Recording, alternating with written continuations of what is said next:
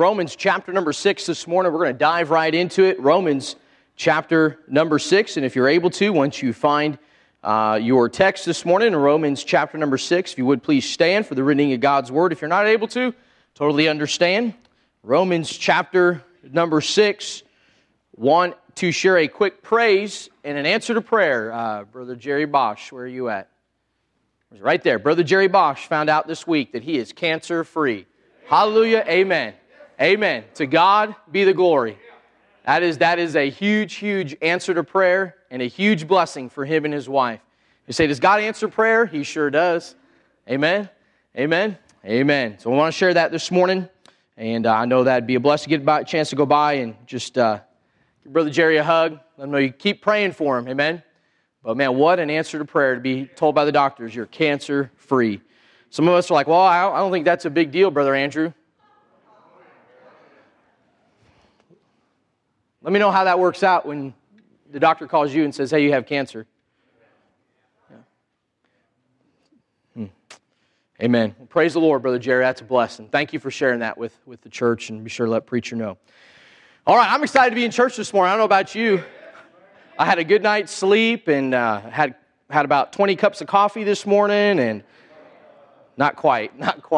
I was hoping somebody might bring me Starbucks this morning, but Brother Philip, I guess, since he got married, he just doesn't think about me anymore, and, so he didn't bring me Starbucks. So, no.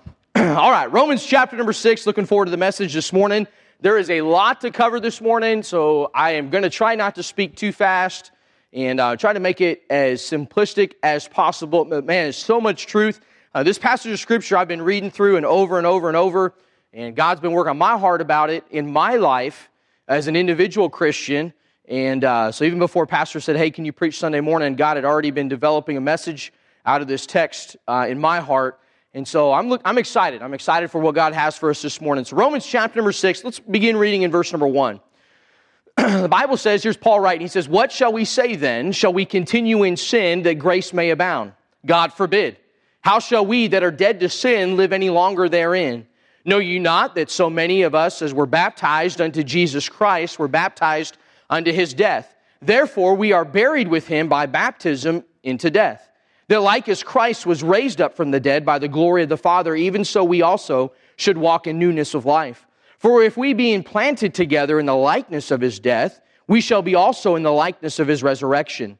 Knowing this, that our old man is crucified with him, that the body of sin might be destroyed, and that henceforth we should not serve sin. For he that is dead is freed from sin.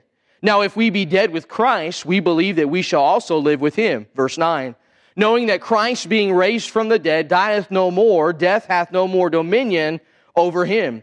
For in that he died unto sin once, but in that he liveth unto God. Likewise, reckon ye also yourselves to be dead indeed unto sin, but alive unto God through Jesus Christ our Lord. Let not sin therefore reign in your mortal body, that ye should obey it in the lust thereof. Neither yield ye your members as instruments of unrighteousness unto sin, but yield yourselves unto God as those that are alive from the dead, and your members as instruments of righteousness unto God. Title of the message this morning, I actually have two titles, kind of the same way, but I worded it a couple different ways. And first title is this: Who's the boss? Who's the boss? When I say, hey, who's the boss? Brother Andrew, who's the boss in your life? Not Miss Crystal, I'm the boss, amen? Who's the boss? Or we could say it like this: who's on the throne? Who's on the throne? Father, we thank you for this morning. And Lord, we are thankful for the privilege we have to be able to be back in your house. Lord, I thank you, God, for the service already. What an encouragement to be in your house with your people this morning. And Lord, as you moved amongst us during the song service, and Lord, as we sang praises unto your name, it was very evident where our hearts were challenged and stirred. And God, I pray this morning that you would give me clarity of thought and clarity of heart, clarity of speech as I preach this text this morning. Lord, there's a lot to cover. And God, I pray that it comes across clear. You know my heart. And Lord, I know that this passage has worked over me. I've obviously read it many times over the years that I've been in church. And Lord, I've probably even preached it before, but there's just something here, God, that really just has stuck with me. And I don't know, God, where everybody is in their life this morning. I know that some are down and discouraged. And Or some of them couldn't even raise a hand this morning and say, I've got to praise. It's just been one of those weeks where it just seems like everything is against them. And Lord, like everybody in their life is against them, whether it's their spouse, their children, their family, their friends, co-workers, their boss, whatever the case is. Lord, maybe even this morning there's somebody here that they even think that you're against them. I pray this morning's message would be a blessing and encouragement to all of us, so that you'd speak to our heart and that you would get the glory to your name. We ask all this in Jesus Christ's holy name. Amen. You may be seated this morning.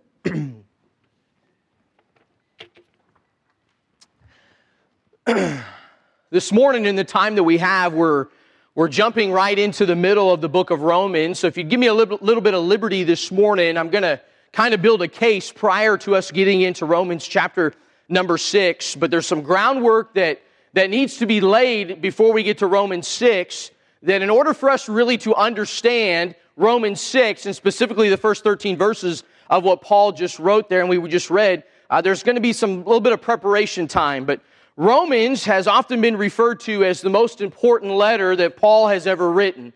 And Romans, if you really read it and study it out, Romans is very doctrinally rich. It's very deep. It's very applicable to our life even today. And I read a commentator, he described Romans, the book of Romans, like this. He said, the book of Romans is the most complete, systematic revelation of the gospel of Jesus Christ in Scripture. And the gospel is the supreme revelation of God's eternal plan and divine character. It is the revelation of His eternal wisdom and of His holiness and His love, His judgment and His mercy, of His severity and His goodness. It is the revelation of God's eternal plan in Christ. And it encompasses age past, the present age, and the ages to come. It encompasses Israel, and it encompasses the church, and it describes the glory of God in the salvation of a fallen, helpless creation. In Romans, God is justified in His judgment, yet magnified in His grace. And I couldn't think of a better description given for the book of Romans. But the book of Romans begins with Paul writing in chapter number 1, and he makes a statement in chapter number 1, verse number 15, that he's ready to preach the gospel. And so in the first 5 chapters of the book of Romans, Paul preaches a simple salvation message. Brother John, he just doesn't hold back. He just preaches salvation. He preaches the fact of this. Two specific things in studying those first 5 chapters I think really stand out. Paul preaches the fact that all men are condemned sinners before a holy God, and there is nothing they can do to save themselves. Listen, I'm thankful this morning that there's not a new wave of doctrine of salvation when it comes to Riverside Baptist Church, Brother Mike. I'm thankful this morning that no matter when you come in, whether it's for Sunday school or Sunday morning or Sunday night or Wednesday night, that salvation has stayed the same. Listen, you're not going to hear from Pastor Marshall or from myself or from a deacon or any guest preacher that comes up and says, well, there's a new way to be saved. You're not going to hear that. You're not going to hear a perverted gospel being preached. At least you ought not to, amen? No. The gospel hasn't changed. Salvation hasn't changed. There's not some new way to get to heaven. The gospel begins with the bad news of man's condemnation. Here's the fact, and I said it in Sunday school to the teenagers. You're all sinners. You may not like to hear that. It's not positive thinking or positive preaching this morning, but you're a sinner. I'm a sinner. There's nobody here that has lived a life that has been perfect, that has been sinless. We make mistakes every single day. I'm sure if you were to ask Miss Rachel this morning if Brother Philip sinned this week, you would think, man, he's married, he's God's answered that prayer, man, he'd be a perfect angel. I'm sure she'd say, I want to stand up and testify this morning that Philip is a wicked sinner. Amen? Amen. She said amen. No. The fact of the matter is this morning that it does not matter who you are. It does not matter your upbringing. It does not matter if you're married, single. It doesn't matter if you're an adult, teenager. It doesn't even matter if you're a church member of Riverside Baptist Church. You and I are sinners. And because of the sin that's in our life, we need salvation. Listen, we cannot preach Jesus without preaching the cross. Listen, we cannot preach Jesus without preaching the cross. We can't even preach heaven without preaching hell. I said we can't preach heaven without preaching hell. Listen, time and time again, I've watched service after service after service of multiple churches online. And man, we want to flower up heaven, and we want to preach heaven, and we want to preach the streets of gold. But can I tell you this morning that as sure as there is a heaven, there is a hell. And there are people in both places. There are people in both places. This last year, my grandfather passed away. You know where he's at tonight, Brother Mike? If he rejected Jesus Christ, he's not in heaven.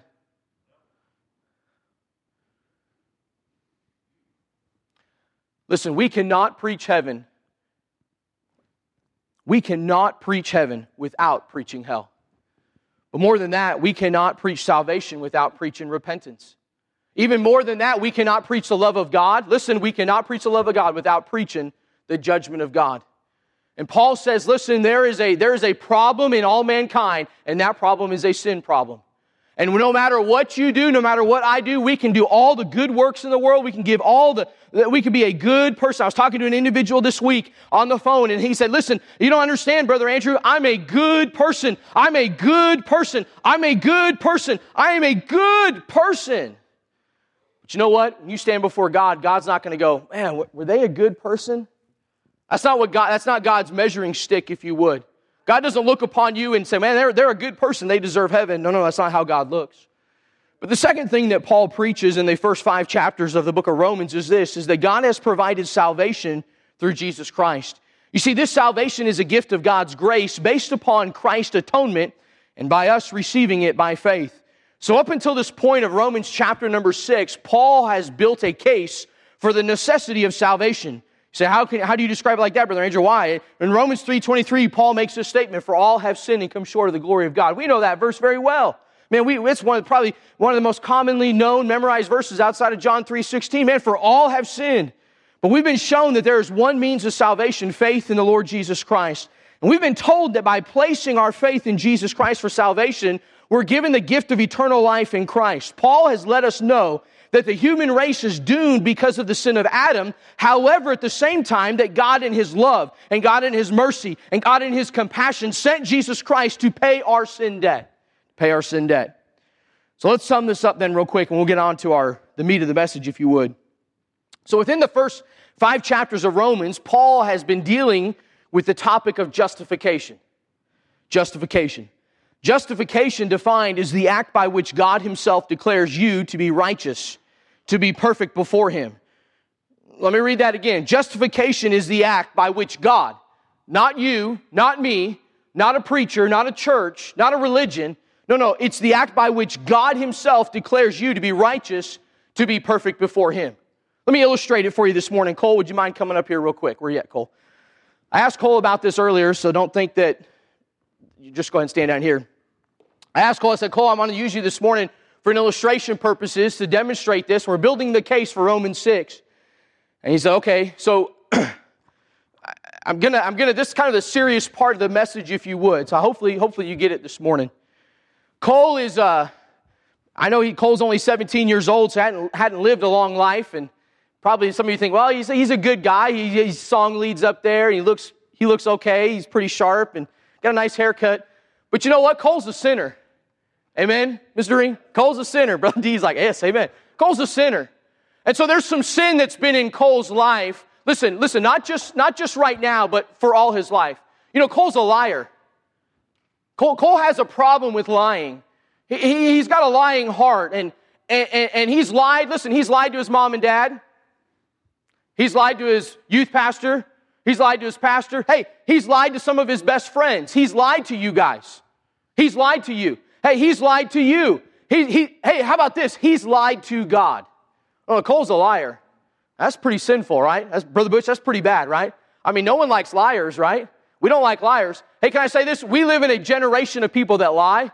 We live in a generation of people that are all about themselves. And so they'll lie to make themselves look good, and you and I will believe it. But the fact of the matter is this, lying is a sin. Lying is a sin. So Cole's a sinner. But not only that, man, Cole has a problem with being disobedient. Man, Cole is disobedient, Brother Jake. I mean, he just tells his mom and dad, yeah, whatever, I'm going to do what I want to do. Man, I graduated high school. I'm song leading. Man, I'm interning at church. Man, look at me. Look at how sharp I look. Man, I'm going to do what I want to do. No, we laugh about it, but sometimes this is exactly how we respond to life. No. Even as adults, we're disobedient. We do what we want to do. And so, man, he's a wicked sinner. Oh, man, Cole, he's a gossiper. No, he's a gossiper. He likes to run his mouth. And man, he's quick to put Brother Andrew down and quick to put his mom and dad down. And man, did you see what Lydia did? And oh my goodness, man, Skylar, man, what a loser, man. Let me tell you how messed up he is. No, Cole's a gossiper. Can I say this? In 2021, gossip is still a sin. Come on. Gossip is still a sin. You want to destroy a church? Gossip. You want to destroy a family? Gossip. You want to destroy a marriage? Gossip. Gossip is still sin. Oh, but Cole, man, whew, he's a thief. He's a thief. Man, I saw that Snickers he stole out of the cafe. Oh, yeah. Hey, and hey, listen, that fancy pen that Miss Emily had on her desk that she went to Office Depot to buy this last week, she's been looking all over church for it. Cole stole it. He's a thief. Man, he's a thief. He's a robber. Man, he's a thief. He's a thief. He's a thief. But Cole has some other sins that he struggles with. Some that maybe this morning we don't really want to talk about. But they're still sins, Brother John. No, Cole has a sin of alcohol. He's a drunkard. He's got a problem with drunkenness. He's got a problem with booze and with alcohol. Man, he's got some real issues. But here's the thing. Here's the sad thing. We'll look at things like lying, and we'll look at things like being a thief and being a gossip, and we'll equate those to not big sins. Like it's not that big of a deal. But I want you to notice here this morning, I'm not hanging this anywhere else on Cole. These are all sins of Cole. God doesn't look at sin and go, well, that's a little sin. God doesn't look at sin and go, oh, that's a big sin right there. Like, man, you can't, ooh, that's really bad. That's not how God operates. God says, sin is sin. Oh, we're not done with Cole, though. No. Cole and all his flair and all his pizzazz and, man, his good looks and his suit. No. Ready? We're getting serious. Cole has an adulterous heart. Cole has a heart of adultery, being unfaithful to his spouse. Now, he's not married. He's 17. We're using him as illustration. But he's being unfaithful to his spouse. That's pretty bad, isn't it, Brother Mike? I mean, we're not talking about lying and stealing and gossiping and disobedient. Oh, we're getting real serious now. He's adulterous. Oh, but it doesn't stop there. See, Cole's a murderer. Cole's taking innocent life. Cole's taking somebody's life, and he's not even batting an eye. He could care less. Now we think, man, these are horrible sins, and these are sins that how in the world could God look at somebody like this and think, man, this person is worth dying for? No. If this was really Cole, because it's not, by the way, let me just clarify a little asterisk here. If this was really Cole, if Cole was a murderer, if Cole was a drunkard, if he's an adulterer, if he's a gossip, all these sins, and we can list 100, 1,000 more sins and attach them to Cole's name. If this was really Cole, here's our response. How in the world could God save him? How in the world? So this aspect and this mindset, if you would, this doctrine of justification comes into play. And here's what God does. When Cole gets saved, God does this right here. It's all God does. No. He's still a sinner.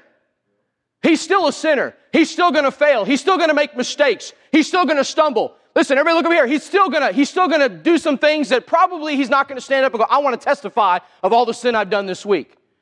No, he's still going to fall, and he's still going to stumble. He's still going to sin in his life. But Paul tells us in the first 5 chapters of Romans, because of Jesus Christ, because of what Christ did on the cross of Calvary, God looks at me and I'm justified as if I had never sinned at all. And the righteousness of God is then given to me. It's nothing that Cole did. It's nothing that Cole did that gets him the righteousness. No. It's nothing. We say, well, Brother Andrew, I've never murdered anybody. I haven't either.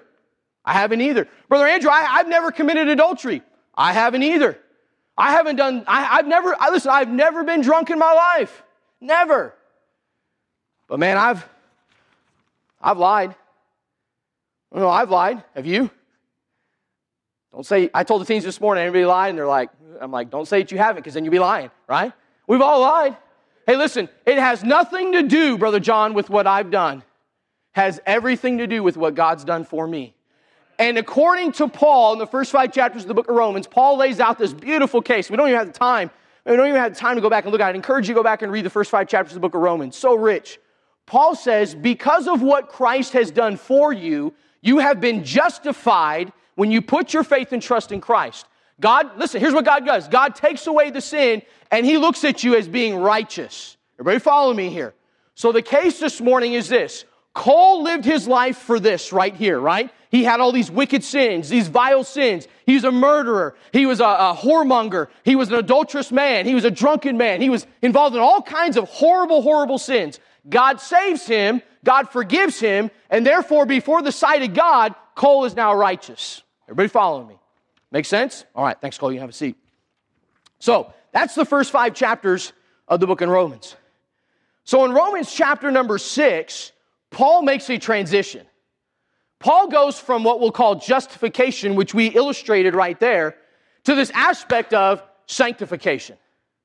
Paul says, listen, you were once bound by your sin. You were once lost in your sin. You were once enslaved to your sin. But because of Jesus Christ, because of what Christ did for you, man, you've been justified just as if you've never sinned.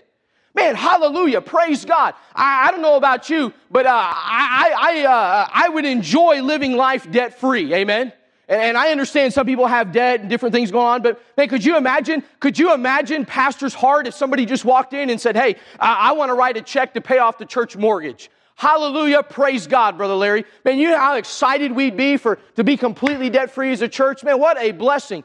Why is it then that when God comes into our heart and saves us from the penalty and the chains and the bondage of sin, are we not excited for all that God has done for us?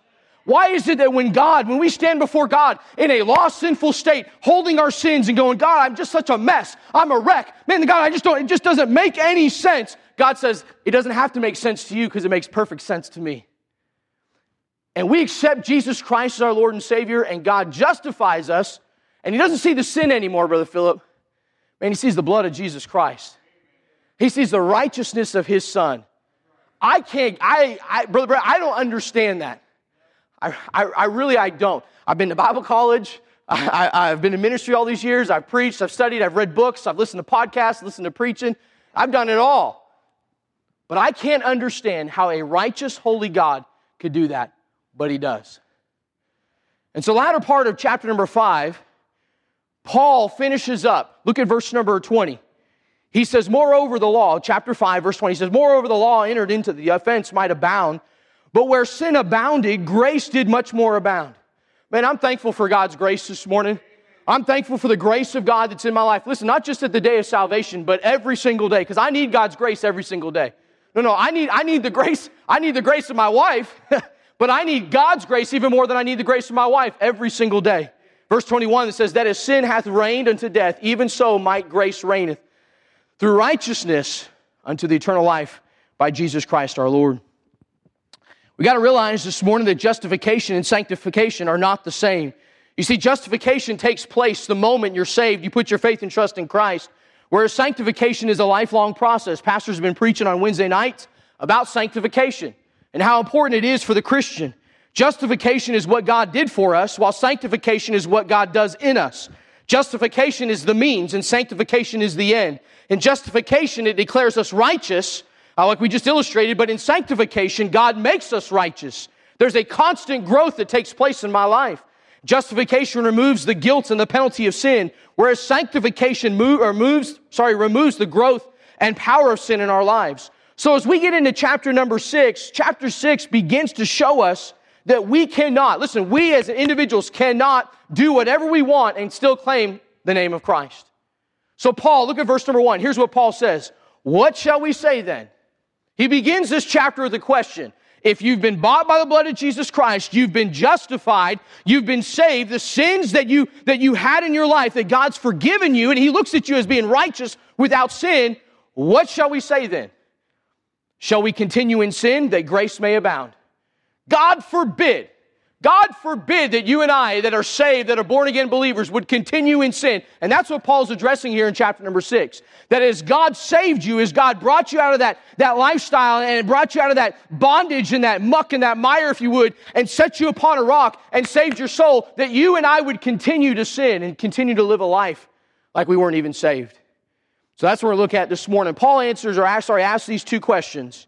If salvation is by grace without works, as taught in the previous passages of chapter 1 through chapter 5, can the believer Can the born-again believer truly continue in sin? It's a thought to consider in today's environment. No. How many of you work with people, maybe you know people, you have family, you have friends that they'll stand up and they'll testify, yeah, I'm saved, I'm a Christian, I'm born again. But you're kind of like, really? Is that really the case? No, we question it because they're what? Because of the decisions and the way that they're living. And we wonder, man, are they really, really, really born again? But then he also answers this question. He says, if the believer is not under the law of Moses, is he not under any law? Can he live as he pleases? Can he do whatever he wants? The mindset here is this, is that once you and I get saved, there's a difference that ought to take place in our life, but at the same time, the behavior of our life ought to change. Look at the issue that Paul points here in verse number 1. He says, what shall we say then? Shall we continue in sin that grace may abound? God forbid. How shall we that are dead to sin live any longer therein? So the chapter opens with the question that Paul gives, and ultimately here's what Paul is asking. Should we keep sinning so God can keep forgiving us and displaying His grace? No, the mindset is this, is that if God will forgive sin, should I then just keep sinning so that the grace of God keeps showing up in my life? That's really kind of in the roundabout way what Paul's getting at. Paul's saying, listen, you were bound by sin. For all have sinned. Your life was a mess. You're bound for a place called hell. But God loved you and sent His Son, Jesus Christ, to die for your sin. And so you've put your faith and trust in Christ. Man, now you've been justified. But it just doesn't stop right there. No. God doesn't save us so that we can just keep doing whatever we want to do. God doesn't save us so we can keep being an adulterous man or an adulterous woman. God doesn't save us so that we can be a drunken man or a drunken woman. Listen, God doesn't save us so that we can continue to lie to our parents or continue to lie to our friends. God doesn't save us to live in sin. God saves us to have victory over sin. That's what He does. And Paul's getting at that in chapter number 6. Paul says, listen, what's going on here? I mean, what's the purpose here? I mean, God saved you. God did these things in your life, and you're going to continue in sin? And look at what he says in verse number 2. God forbid. I had this picture in my mind of Paul writing this letter. And I'm picturing in my mind Paul writing. He's writing this letter in Corinth. And I'm picturing him sitting at the table and under the inspiration of the Holy Spirit, and maybe some people from the church of Corinth are around, they're fellowshipping, whatever the case is, and he's writing this letter, and he's penning these words. He gets down to the end of chapter number 5, or this break, if you would, in the letter, and he changes the tune. And he says, what? What shall we say then? I mean, if God saved you, if God's forgiven you, what shall we say then? Listen, shall we continue in sin that grace may abound? And I'm picturing in my mind Paul writing these words, God forbid. And like everybody just stopping. No. In Paul's day, the problem was deeper than the Roman government. In Paul's day, the problem was deeper than the tax issue in the economy. You know what the problem was going on in Paul's day, Brother John, was that there were those that got saved, but they didn't live like it. Oh, wait a minute. That's the same problem in 2021. No. The same problem in 2021 was the same problem that Paul writes under the inspiration of the Holy Spirit. Problem. No. He wouldn't have wrote that, Brother Philip, if it wasn't a problem then. He wouldn't have been led by the Spirit to write these words. The fact of the matter is this, is that in 2021, we have so-called Christians that would stand up and say, man, I love Jesus Christ. I love God. I'm a Christian. I'm saved. Man, if Pastor Marshall asks if you're saved, raise your hand. Man, I'm raising my hand. But deep down inside, they are living a sinful life, and they know it. So Paul says, God forbid. Look what he says, the latter part of verse 2. How shall we that are dead to sin live any longer therein? Paul says, how in the world could somebody who says they're saved, how in the world could somebody who says that I'm a child of God continue to live in sin? Continually to knowingly live in rebellion. Man, Cole stands up here and holds this sign. Man, he's a liar. He's a cheater. He's a gossiper. He's adulterous. He's a drunkard. His life is just a mess. And Cole gets saved. Cole gets saved. He gets justified. He has a day of salvation, Brother Mike. And man, he's like, woo, I'm saved. Praise God. Talk about freedom. Man, this is amazing. And Cole goes on his way. 6 months later, Pastor Marshall gets up and goes, well, 6 months ago, that man by the name of Cole came forward, Brother Larry, he got saved. Hey, man, yeah, I remember that. Well, he's back drinking. He's back cheating on his wife. He's back gambling. He's back lying. And he's doing all these sins again. And here, listen, everybody look here. Here's our mindset. Man, that's so horrible, Brother Brett. That's so messed up. That's such a tragedy. Man, he had all the potential in the world. Man, I saw him up there song leading, Brother John, man. Man, he had all the potential in the world. I say it like this, that we're no different. We're no different this morning. No. Just because I put the suit jacket on and put the tie on and put the cologne on and fix the hair and everything else, brush the teeth. Brush the teeth. Just because I did all those things does not mean I don't sin. And does not mean I'm no different than Cole standing up here with all these sins. You know the problem is this morning? Here's the problem, Brother John. We want salvation, but we don't want sanctification. Oh, we want justification. We want to be justified in God's eyes because, man, we don't want the penalty of sin. But, man, we don't want nothing to do with living for God. We want to do what we want to do. And can I say this? That is why sometimes people come to Riverside Baptist Church, not just as visitors, but as guests. I know it's Sunday morning. I'm trying to be respectful when I say this. But we come into church, and we're miserable at church. Miserable at church. You know why we're miserable at church? Because deep down inside, we know what God wants us to do, Corbin, but we have chosen in and of ourselves to do what we want to do. And we'll hang our heads, put our head in our hands, won't pick up a songbook. It's like we could care less. Why? Because we would rather live for this world and the sin that this world throws at our face than live for God. And what a shame. What a shame. Here's what Paul's saying. Listen, you don't get it, Romans. You don't get it. If He has made you free, He has made you free indeed. How sad, listen, how sad to have the freedom that God gives, yet we still want to live in the chains and the bondage of sin because we'd rather feed our flesh. That's what Paul's getting at. Paul says, hey, listen, you've been justified.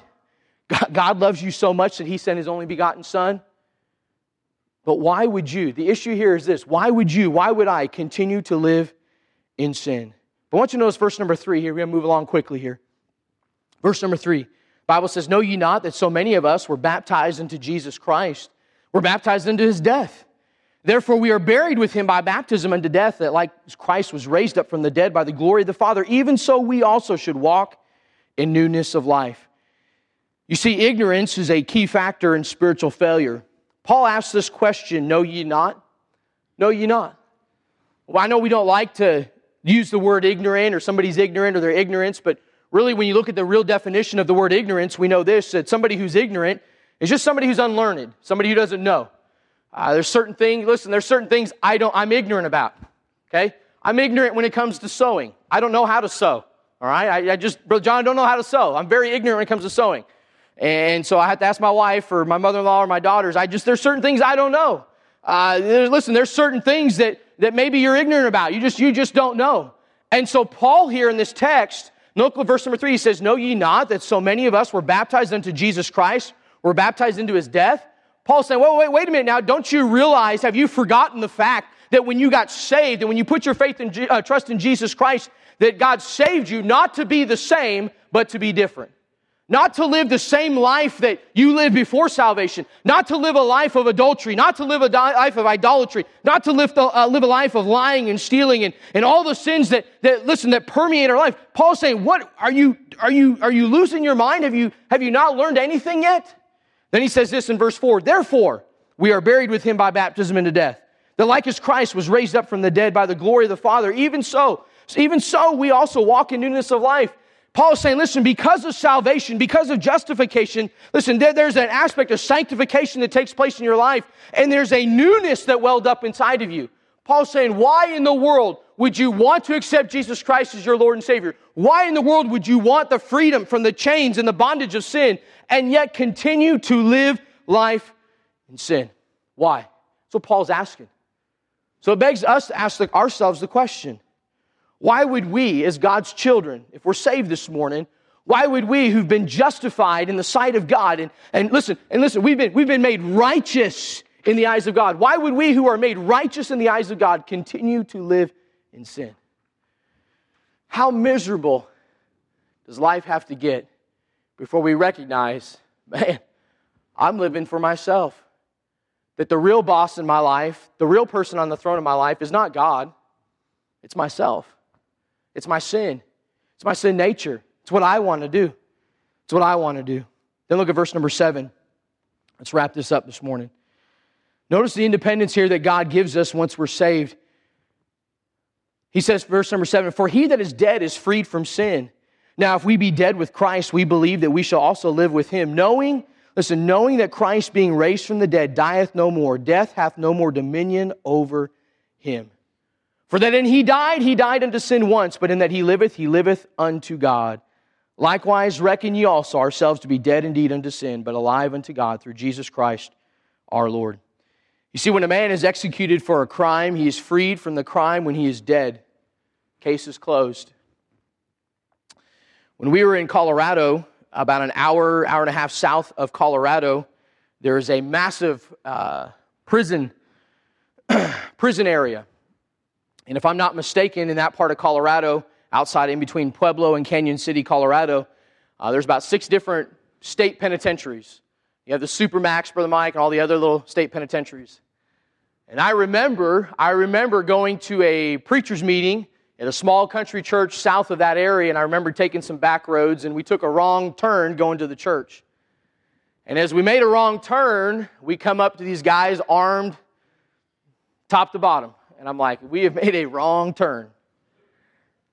Also inside of that area is not just the state of Colorado's penitentiaries, but there's a federal penitentiary where the guys that were responsible for the Oklahoma City bombing lived. Unabombers down there. And listen, I can think back now to all the times that those guys were in those facilities and hearing everything about it in the news and all the arguments and the appeals and everything else. But you know, once those guys were killed and put to death, it was like no more. No more. There was a man there in Colorado on death row that had walked into a Chuck E. Cheese in Aurora years ago. Walked into a Chuck E. Cheese toward the end of business and just started killing people. He was on death row in the state of Colorado. And I'll never forget, Brother John, when he was getting ready to get put to death, all the people that were lobbying for him to stay alive and lobbying for him to be alive and all this and all that. And forgive him. You need to forgive him. Forgive him.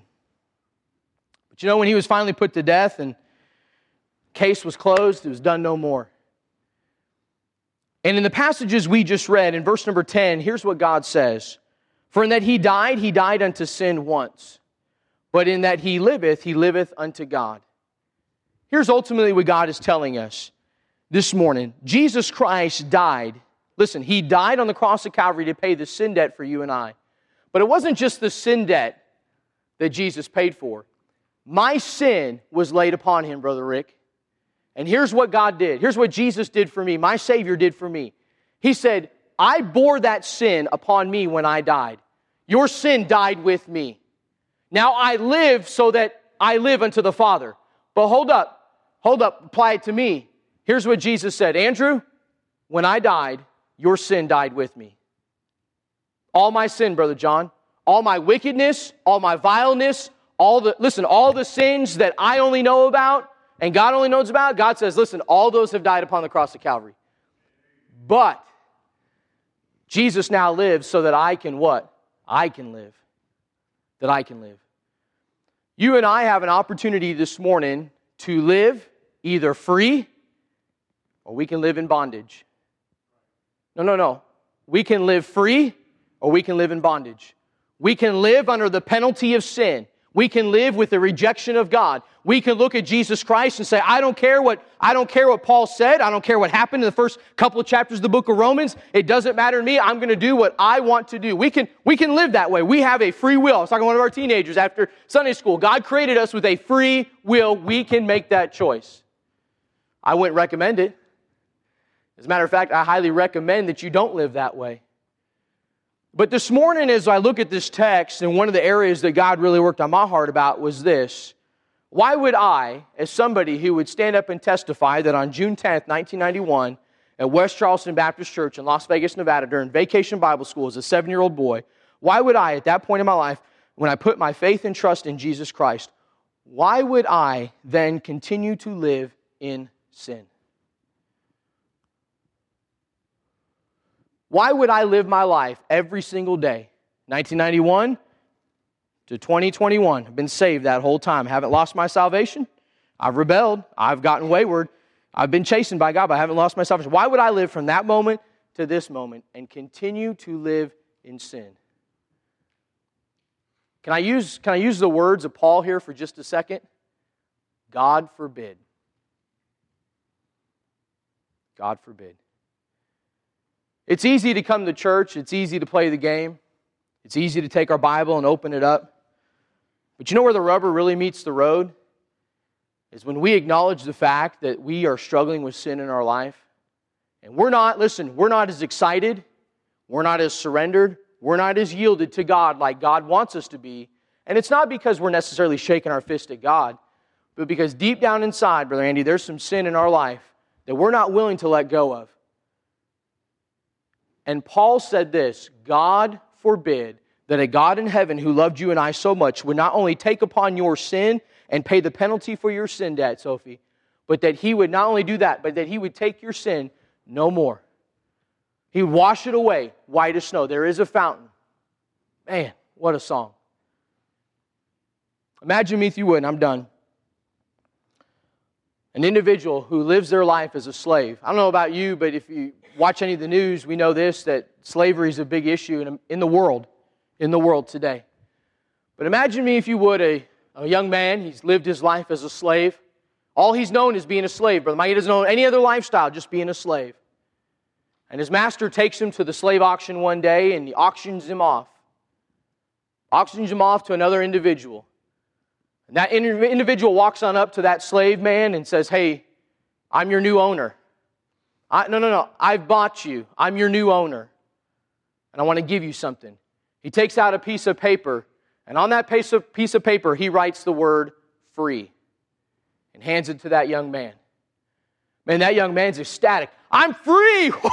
I'm free at last! Oh, I don't have to be a slave anymore.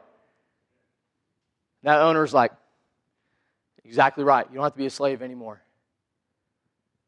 And that boy takes and he looks at that statement, free, and he looks over and he sees the old slave master walking away. You know what he does? He walks right back to that slave master, gets right back in step with that slave master. That slave master turns around and goes, what are you doing? I sold you. I sold you. And so I'm just going to be your slave. I'm going to keep being your slave. I'm going to do whatever you want me to do. Well, you've been made free. You've been set free. I mean, you were bought. Here's your free paper. No. I'd rather be your slave than be free. That's what we do with sin. Jesus Christ wrote the ticket that says free and says, here you go, Cole. You're free indeed. And we look at that, we get excited for a little bit, but then we go, man, I'd rather be enslaved to sin again. We would think that young man was a little crazy. But I say this morning that when I make that choice in my life, after all that God's done for me, I'm crazy. I'm a little messed up. Hey, when you make that choice, when God's forgiving you and God's made you free, listen, from the bondage, not just the penalty, but the bondage of sin. When I choose to continue to look at God and say, I know I'm free, but I'd much rather be slave to the sin that's in my life, we're making a big mistake. Listen, this morning, you're one of two people. You're either lost, on your way to hell, you've never put your faith and trust in Jesus Christ, you don't know Jesus Christ, your personal Lord and Savior. I didn't ask if you were a church member. I didn't ask if you grew up in church. I just asked whether or not you knew for sure you were saved. Or you're the Christian this morning. You have a time and a place where you've put your faith and trust in Jesus Christ. You're born again. But if you're the Christian this morning, let me ask you something. How you living? How you living? What sin in your life is holding you back from living all out for God? What sin in your life? What lifestyle do you have? What do you have in your life that's keeping you from experience all that God has for you? Verse 12 says this, and we'll close. Let not sin therefore reign in your mortal body, that ye should obey it in the lust thereof. Here's what Paul says. Paul says, hey, listen, God sent His Son to die for your sin. Not just so you can have a home in heaven, Corbin. Not just Abram, so that you could get excited when you're at church. No, not just that. Not just so that you can have a great time at camp next week. Woo! No. God sent His Son to not only pay your sin debt, but God sent His Son so that you could have victory over the sin that's in your life. Is it easy? It's not easy. It's going to be hard. But who are you yielding to today? Who's the boss in your life? Who's on the throne in your life? Well, Brother Andrew, you just understand how messed up my life is and all this stuff. Ground is level at the cross. Ground is level at the cross. Every one of us could stand up this morning. I'm sure Brother Jerry could stand up and testify the last couple of months. The emotional, the mental, the physical. Listen, and can I say it like this? I hope I'm not intruding too much, Brother Jerry, but even the spiritual anguish of going through cancer. I said that statement earlier about Brother Jerry being cancer-free. There's tears welling up in his eyes. And hallelujah, praise God. But what is it this morning that's keeping you from living your fullest potential for God? Maybe it is salvation. Maybe you need to put your faith and trust in Jesus Christ. Maybe you need to get beside yourself, say, God, I'm done with this, I need you. But maybe this morning it's time to stop faking it, time to stop using excuses, and time to just acknowledge the sin that's in our life and say, God forbid that I should be justified just as if I'd never sinned, but continue to live my life as if I'm lost. Hey, I've been there. As a 14, 15, 16, 17-year-old teenage boy, I've been there, Brother Mitch. I was justified. I knew I was saved. But man, I live for the world. God forbid.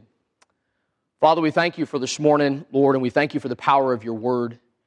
Lord, I'm thankful this morning that while we know that even if we are saved, we won't be sinless, or we're still going to struggle with sin. There'll still be areas of our life that you're working on, you're chiseling away.